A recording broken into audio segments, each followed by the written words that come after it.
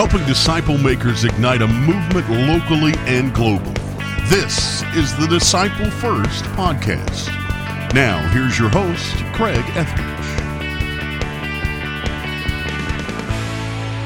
Welcome back to the Disciple First podcast. It's a podcast by disciple makers and for disciple makers. And my name is Craig Etheridge. I'm your host. And today we're listening in on Tommy Nelson. Tommy Nelson is a pastor of Denton Bible Church located in Denton, Texas. And for more than 30 years, he has led a disciple-making ministry in that church. Tommy's also been featured on Focus on the Family, Family Life Today, Josh McDowell for Faith and Family, and other national broadcasts. He has a master's degree from Dallas Theological Seminary and has a wealth of experience in making disciples in the local church. Now, what we're going to do today is follow up on our previous broadcast with the second half of a sermon that he gave at the Flashpoint Conference, where he said, this is what I'd tell pastors if they wanted to make disciples in the church. So listen in on the back half of that sermon. Well, the fifth point is that the final revelation of God is the one that is called the exact representation of His nature. The one who says, Lord, show us the Father. Have I been so long with you, Philip, and you don't know? He that has seen me has seen the Father. In the beginning was the Word, and the Word was with God. The Word was God, and the Word became flesh and dwelt among us. The author of Hebrews says, God who spoke to the Jewish fathers in many portions and in many ways, in this last day has spoken in His Son, and He is the image of the invisible God, the exact representation of His nature, that God now has given a perfect representation of Himself. This man that lived 33 years, had a 3-year ministry. You know how many days we have of His ministry? 52 days, and they're sound bites. And John says we're lucky because if God told us everything, we couldn't put it in the libraries of the earth of what this man did. And so in your Bible, it goes anticipation in the Old Testament, manifestation, Matthew, Mark, Luke, and John, proclamation in the book of Acts, explanation in the epistles, consummation in the book of Revelation. It all points like a menorah to this one in the middle. And so God has shown man who He is. Are you with me? Can you dig it? All right. Number 6. Jesus Christ died, rose from the dead, sent His Holy Spirit to convert man, left His knowledge with the Jew and the 12 Jewish apostles. The Jews rejected that revelation. You know what God said in the book of Deuteronomy?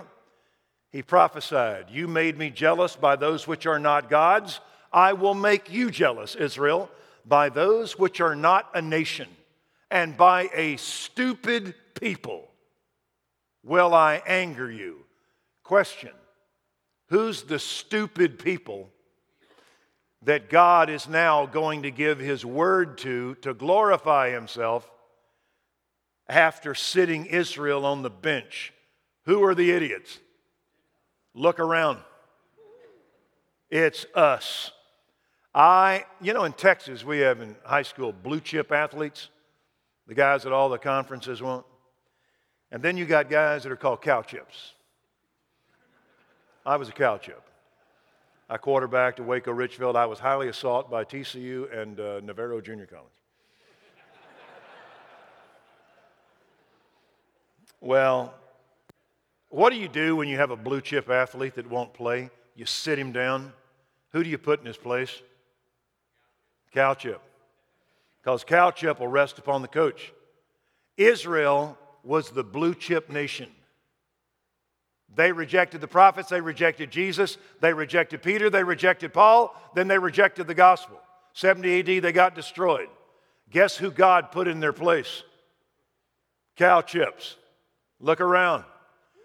Somebody needs to name a church, Craig, Cow Chip Bible. That would preach, We're cow chips. And you know what God has done with us now? He has broken the power of sin, and by His word, we can be, Ephesians chapter 4, renewed to a true knowledge according to the image of the one who created us. Colossians 3, we can be renewed by true knowledge according to the image of the one who created us. Romans 12:2, present yourself to God, living holy sacrifice. Don't be conformed to this world, but be transformed by the renewing of your mind. 2 Corinthians 3:18. We gaze as in a mirror. That is Christ, the mirror that reflects God, His image. We gaze as in a mirror the glory of God and are being transformed into the same image. From glory unto glory. One stage of glory to the next stage of glory. As from the Lord, who is the Holy Spirit. As we look upon Christ and His Word as He is preached, God, by His grace and Holy Spirit, changes us to be like Him. The image of God is now restored in the church. Are you with me? That's who we are. We're the fountain. Man can now come back to his original Father, and he can know who he is. How does that happen? God takes Christians, and we share the gospel, and we bring men to the knowledge of God, and then we teach them to obey all that He has commanded us. You know, you can take a bottle, a Coke bottle. Do they still make Cokes in bottles? Got that Coke bottle, okay? You can stuff it full of wires.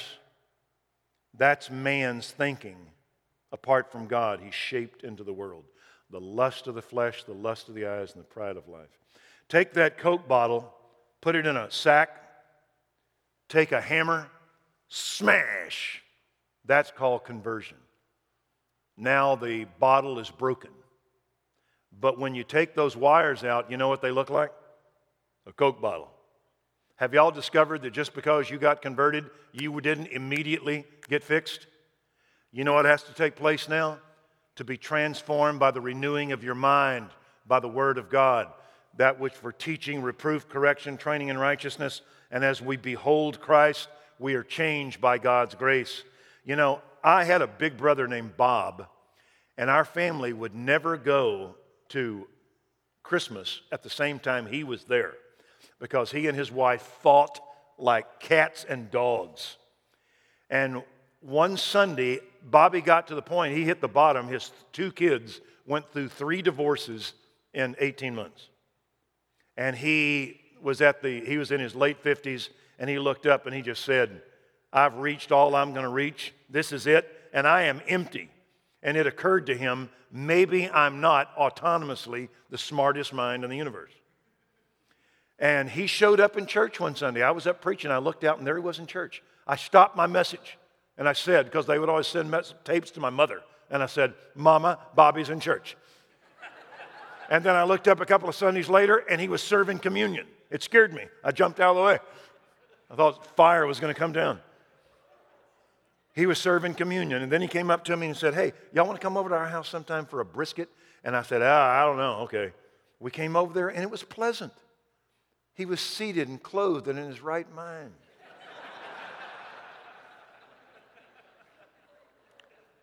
And he came up to me and he said, you know, I read your book on, it's called The Big Pictures, the Bible from Genesis to Revelation. Is there any more stuff on this? Yeah, lots of stuff. And he starts reading his Bible. And then he comes up to me one day, and this is not an exaggeration. This is what he asked. He said, I've been reading my Bible. I got to ask you something. Because he was inseparable from his Bible. He had found great joy, and he said, whenever the bones come together in the book of Ezekiel, is that Israel being gathered together in the tribulation, waiting for the wind to come upon them in Christ's return when they become a regenerated nation? And I said, yeah.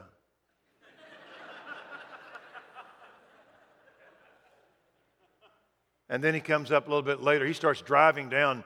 I did the Metro Bible study at Prestonwood for about 7-8 years, and he'd drive down with me. He'd come to the Wednesday morning men's study, come to church. He would drive down with me on Monday. He couldn't get enough of the Word of God. He came to me a little bit later, and he said, I really want to have some place to share this with others. You got any really bad guys? I said, we got a jail ministry. He started going to the jail ministry. He got so hooked in it that, he would get up after the first service on Sunday and flee out that door to get to the jail. If he had to make a choice between his six-figure job and that jail ministry, he'd have took that jail ministry. He spent all of his time in jail fulfilling a prophecy of my mother, okay? My brother died 18 months ago from myelofibrosis, and he died a joyous man. I'm here to tell you, the greatest thing you can do is what God does through His Son, and that is to take Gerasene demoniacs and to break their shackles and to leave them seated and clothed in their right mind through the Bible. If you can find something greater than this, go tell Craig and we'll all do it. But you can't do more than this right here. And that's the last point.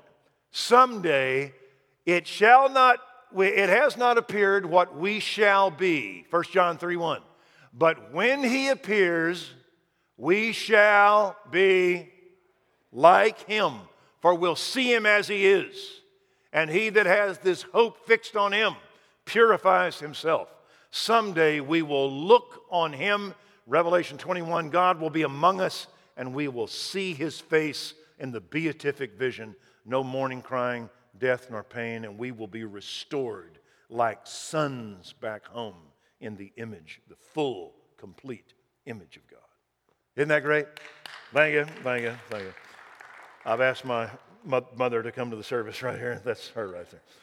And so, that is what, Craig, I would share with a church as to why we do discipleship. Because God has given us, Jesus said first words out of His mouth, son, where were you? Didn't you know I had to be about my Father's business? Whenever He ascended to glory, you know what He said to us? You're to be about your Father's business.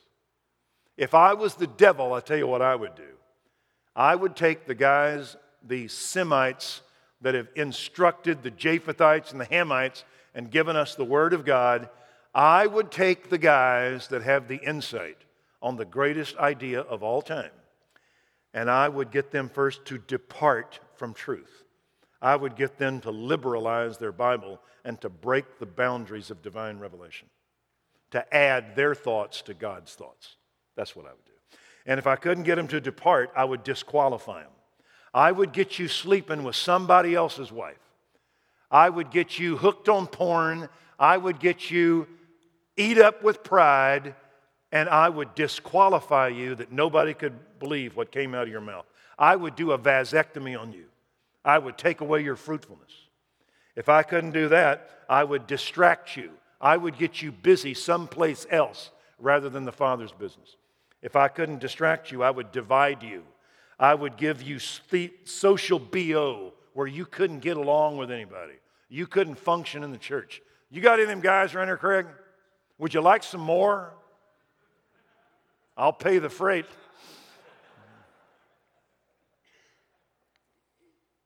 I got a whole Sunday school class called the Horse's Rear Sunday School class at my church. People that no other church will have. All right. Get out of here. Where'd I go? Go to Denton Bible. All right.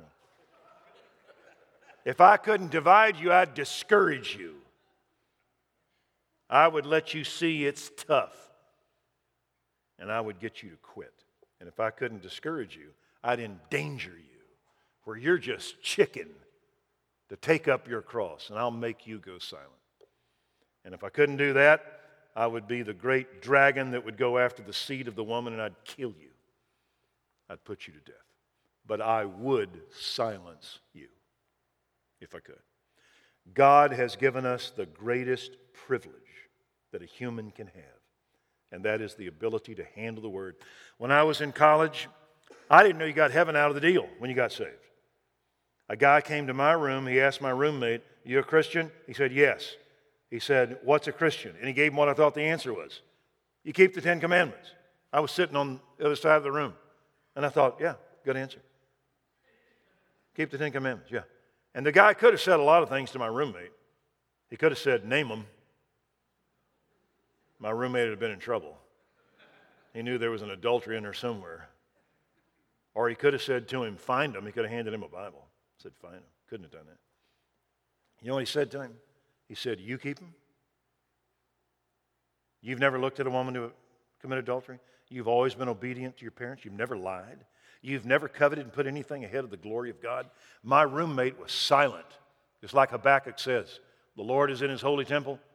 Let all the earth keep silent. God has shut up all in disobedience. And I was silent too. And then he turned to my roommate and he said, God didn't give the Old Testament for us to earn his favor by. He gave the Old Testament law to show us we're sinners, to drive us to his forgiveness in Jesus. And all of a sudden I understood the relationship between Charlton Heston and Jim Caviezel. All right. Between Old Testament and Christ. And I said, wait, what'd you say? He said, yeah, Christ came to die because we can't keep it. He lived the life we can't because we can't live it. He comes into us, we're forgiven, and we become what God meant us to be. And I said, Eureka. I was a quarterback. I was a lot smarter than that defensive lineman that was over here. He blew it off and became a bouncer in a Houston topless bar. Then he became a lawyer. I'm just saying he did. It bounced off of him and it hit me. And I thought to myself, if that is not truth, it should be. That's the greatest thing I've ever heard. A couple of months later, God broke me. I got saved. I didn't know I got to go to heaven. All I knew was my life was full of joy. This offensive lineman, son named John Bowles, came up to me. I was working out in the weight room, and he just stood there and looked at me. This is big John Wayne, Tom Selleck looking guy, and he was just looking at me. And he said, what happened to you? How you mean? You're different. You're light. You're happy. You're funny. You ain't what you were. Offensive linemen have no sense of approach. I said, you know all that Jesus stuff? Yeah, it's true. I'll never forget his response. The hell you say? Yeah, that's what I said. He said, I was Church of Christ. I said, I was Methodist. I said, we're both damp, But I said, it's true. I trusted Jesus as my Savior. He came and he died, and he's really changed my life. No. Came back for 2-a-day workouts in August, looked up, John Bowles walked in. I took one look at him. He had never smiled, ever. He was recorded as smiling once in like 1964 or something. His face wasn't fun. But I saw him and he went, I said, you did it. He said, I did. I took this girl out named Jan. She had the same story as you. I became, John, I named my kid after him. He's still today my best friend, my best man in my wedding. Buried his wife 5 years ago. He became my best pal. Came into my room one time, and there was a guy talking to my roommate, played center from Abilene Cooper, named Clark Lawrence. He was talking to John about the rapture, 2 offensive linemen talking about eschatology. John said, hey, Tommy, come here. He said to Clark, ask Tommy, he's a genius. I had a Bible, all right. Anyway, I started talking to him. Clark got up, went down to his room, got saved, came back. He said, what do I do now? My second son's named John Clark Nelson, after those 2 guys. And so they became my best friends. And we began seeing guys come to Christ. I was a student teacher at Louisville High School. This coach I gave his coach a magazine from the AIA, Athletes in Action. He said, you a Christian? Yeah. Because you talked to my FCA group? I said, yeah, I guess, Ken. I got this message called Peace, Pardon, Purpose, and Power. I had memorized it, and I went in. Hi, fellers. It's good to be here. And I shared with them about God's love. When I finished, there were 16 of them. I said, well, I'm done. I don't guess any of y'all want to become Christians. 8 of them held their hands up. I said, you're kidding. We went off to the side and they prayed and their lives got changed. They said, hey, could you come talk to our high school? I said, no. I was scared. I said, let me pray about it. Maybe God would tell me not to share the gospel with 1,500 people. I said, all right, I'll do it. And then I said to God, I said, God, you're going to regret it. I was Barney Fife. I had one bullet. All right. I went in and shared. And you know what? God blessed that meeting with His grace. And then I found out, hey, you could do this for a lifetime of ministry. And then I found out you get paid for it.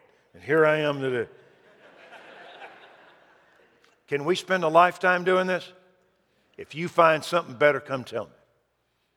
But there's nothing any better than this. Because I've said, this is life. Bringing guys to Christ and investing my life. I don't care if you're a plumber, a bank teller, transmission specialist. That's your living. This is your life. Well, pray with me here. Father in heaven, what blessedness we can do for our race than to tell them of Christ. Might you never let me rest and make my life autonomous in itself. But our lives, all of this church, my church, all churches could take up the grand commission of restoring man back to the image of God. What a delight. We'll ask this through Christ our Lord. Amen.